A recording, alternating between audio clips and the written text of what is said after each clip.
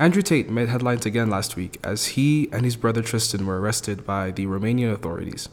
Obviously, there were different reactions to this news. Some people celebrated the fact that they saw somebody who they considered misogynistic, toxic, sexist, all of the icks and ists and whatever you can think of is in jail. Tate supporters, on the other hand, claimed that the Matrix was out to get him, whatever that means. Honestly, Tate getting people to say the Matrix unironically is enough for me to see him go to prison.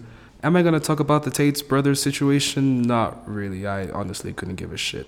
But I do want to dive into the conversations surrounding the brothers. When Andrew Tate came around, there was a lot of talk about how his content, his messages has negatively impacted the younger generation.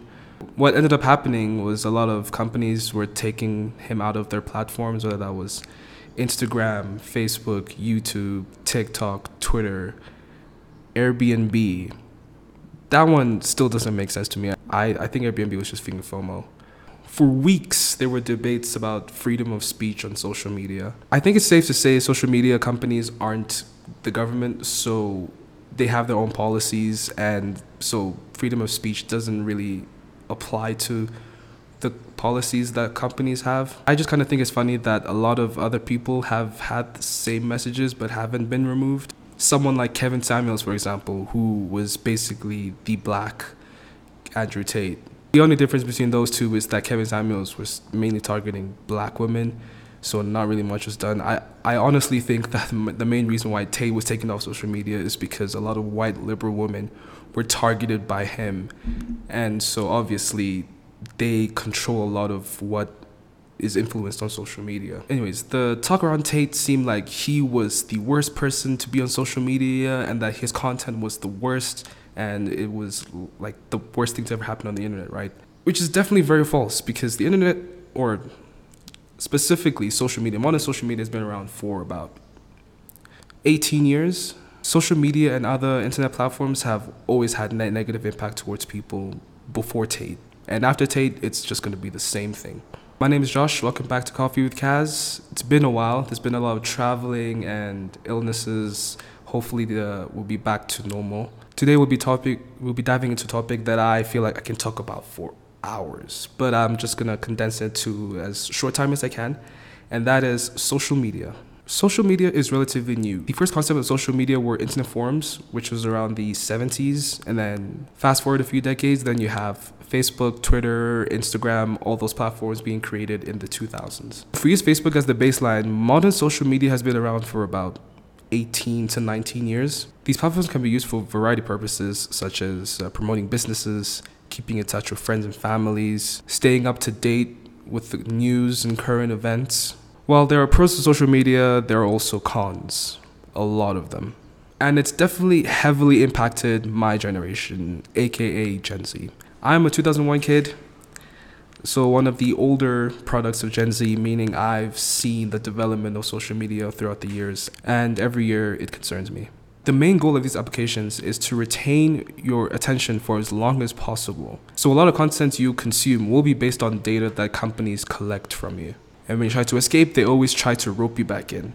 Think about the time you maybe left Instagram or Snapchat for like a few days, and then they always pop up with a notification of like person whose content you usually see recently posted, and that's how they try to get you back in. It's a cycle. For years, a lot of content that we've consumed has gone worse, and it doesn't look like it's going to get any better. Once you're on social media for a while, you start to notice that a lot of things that trend, or a lot of things that, pop out the most are negative things. And that's obviously going to negatively affect people, right? Whether that's fake news, misogyny, misandry, anything. Those are usually the topics that are the most popular. Social media is not just what you consume, but it's also what you choose to post. One of, or probably my favorite Netflix documentary is called The Social Dilemma. It's a documentary that presented the potential risks from technology companies, social media in particular, on the well-being of individuals and society at large. And it was released in 2020. I know a lot of people don't like it because they say it's over-dramatic, and they do have a point, I'm not going to lie. But I think it does still show a bit of the reality of things. One of the most interesting parts of the documentary is when they talked about the creation of the like button, which I now see is one of the most evil inventions that has ever touched social media. I don't think I can show Netflix clips on YouTube, but basically the like button is a powerful tool that keeps us on social media. Why? Because when we get likes on our posts, it usually releases dopamine in our brain. That's why we keep wanting more likes and keep posting pictures, videos, whatever it is. It's basically an addiction. So to all those who keep saying, "Oh, I post for myself," unless your like count is off, it's a little hard to believe. The problem with likes and posts in general is that it's created a culture of validation seeking, comparison, and a filter bubble where we only see what we want to see and not the reality. And don't get me started with beauty standards. That can be a whole video itself, but basically all I'm going to say about that is that over $1 billion has gone into plastic surgery industry yearly. There's also how today's social media has influenced today's dating culture with DMs, dating apps, relationship advice, left, right, and center. I'm not going to get into all of that today, but basically I feel nowadays, or specifically in the West, because I feel like a lot of this is a Western thing, because I feel like the West is a very individualistic society. The majority of relationship advice that I see is always men versus women with manipulation and toxicity through social media, rather than how a man and a woman can come together and be a team and all that lovey-dovey relationship stuff. Obviously, I'm talking about heterosexual relationships. I'm straight. I can't speak for other sexualities. I will talk more about modern relationships at a later date, possibly with a guest, so look out for that. I don't want to say social media shouldn't be a thing, because there's a lot of good that's come out of it. I've seen the power of social media reunite families and get people resources that they need, whether that's money, food, even organ donors. But it's also hard to ignore the bad sides of social media, like everything I talked about and more. Honestly, I don't know how we're supposed to tackle something that's had billions of dollars invested into it. Once in a while, I'd have a conversation with somebody about social media and they'd be like, yeah, we need to change it. And then eventually, you just go back to our phones and nothing changes. I think many people are aware of the challenge that we face with social media, but it's really hard to tackle it when everybody else doesn't want to. I feel like the talk around social media is very similar to alcohol, where someone would be like, "Oh, I'm not on Instagram," and the main response is always, "Why? Why aren't you on Instagram? You should be on blah blah blah," rather than like, "Okay, cool." Honestly, I've personally struggled with social media validation myself. I've tried to go past that. I think I've mostly undone some of that damage, some of that insecurity. And one thing I definitely love to do is to just basically delete everything. But Instagram especially, I don't delete it because it's the best way for me to contact people in my life. I have family around the world. I've traveled around the world, so I have family and friends everywhere. So that's like the easiest way to keep in contact with people. So I can't really delete it. But what I have done is, for example, reduce the time I use Instagram significantly, and also I've turned off the like count. So any post that I see, and maybe if I post something, I literally don't know what the like count is, and so I can't really judge my posts or other people's posts based on the likes that they have. Honestly, I thought that I didn't really care that much about likes, but there would be times where I might see a post and then I might think, oh, how many likes are there? And I try to look at it and I can't see. And then I realize that I turned off the like count. And so that made me aware about how much I actually put value towards likes and I didn't realize it. That was just last year. It's a little scary on where social media is going, especially with the younger generation, like beyond Gen Z. I don't know what the new generation is, but my little sister is definitely part of that. She's 6 years old. And there'll be times where I might see her, she would know a TikTok trend. And I'm wondering how she knows that TikTok trend. Because I'm not at home most of the time, so it's just her and my parents. And yeah, my mom was just like, oh, she downloaded TikTok. I don't know how a 6-year-old knows how to download TikTok, but she did.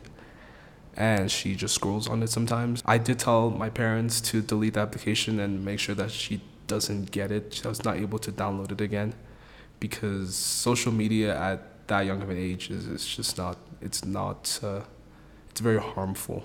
Which actually brings me to the point of censorship. A lot of the times the argument with internet censorship is that, oh, younger kids can't see this, that, and the third. Why are younger kids on social media in the first place? Why are we allowing younger kids to be on TikTok and Instagram and Twitter and all those applications? There shouldn't be a reason why, parents are allowing them to be on social media, right? I think personally the minimum age should be 15, 16, because even 13 is a bit too young for me. Kanye is not in the right state of mind right now, but his point about Kim letting their child just use TikTok and just like post and stuff is, I think he got it right there. Because what's her name? North? She hasn't even reached double digits in age. So I don't see the point why she's on social media. I've heard people argue, her mom's managing the account and whatever. Cool, but North posts a lot of trends. So obviously she's on TikTok scrolling and seeing all of this. So clearly she knows what's going on social media, and not just her, a lot of other kids. And there's just so much we have to tackle right now with the content that's out there, that having kids on there is not the safest thing right now. So I'm going to circle back to the whole Andrew Tate thing. Is Andrew Tate the worst possible thing that has ever reached the internet? No. This is not to say he hasn't had an impact, because he has. He's touched a lot of people, whether that's in a good way or a bad way, because there are some good things he said, but there's a lot of bad things he's also said. But he's definitely a small challenge to a bigger problem. If people successfully push him off the internet for good, cool. That could be maybe a small battle won. But we're still fighting a losing war. And I have no idea how we're going to turn that around. I really don't like negative thoughts, but this is one of those things where I don't have much optimism for, at least not right now. But I just hope that things get better eventually. But yeah, this has been Coffee with Kaz. Thank you for joining me. For those watching on YouTube, like and subscribe. It's obviously also available on Apple Podcast and Spotify. Just search Coffee with Kaz. And I will hopefully see you next week.